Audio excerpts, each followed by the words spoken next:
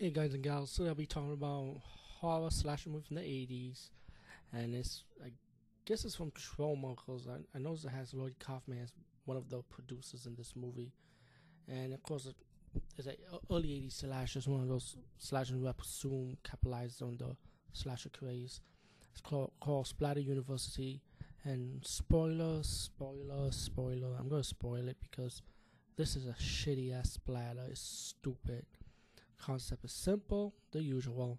You get this killer escape from a mental asylum, and it's only a few, I think 3 years later, he kills a school teacher in the university, and then next semester you get these young student going to school, typical cast, drunk party, sexual active guys, you got a school principal.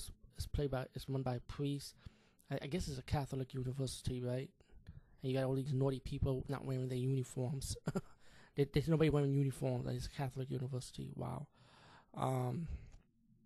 You got another priest that will mess with one of the students. You got some teachers. You get a few kill scenes, but the kill scenes, at least you see blood in it. It's just stabbing kill scenes, but you do see like blood splattering, so it does live up to that little bit of part. This movie is just shitty to me because it's just mostly more talking. You have a drama with one of the students. You have a woman perceiving that maybe this person could be the killer. Spoiler.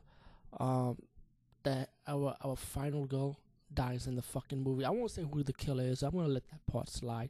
So just watch this movie if you want. You can watch it for free anyway. I watch it on YouTube. Thank God they paid for this shit. But all in all, man, it's just a pretty predictable movie, especially when it gets towards the end. I mean, I think you probably wouldn't know who the killer is, but it's just, why kill the final girl? Why kill the heroine? I hate that shit. Just gasses you up, man. But as for the killer, I didn't say who the killer was, but like I say, it's gonna be obvious. Anyway, peace, guys. See you later.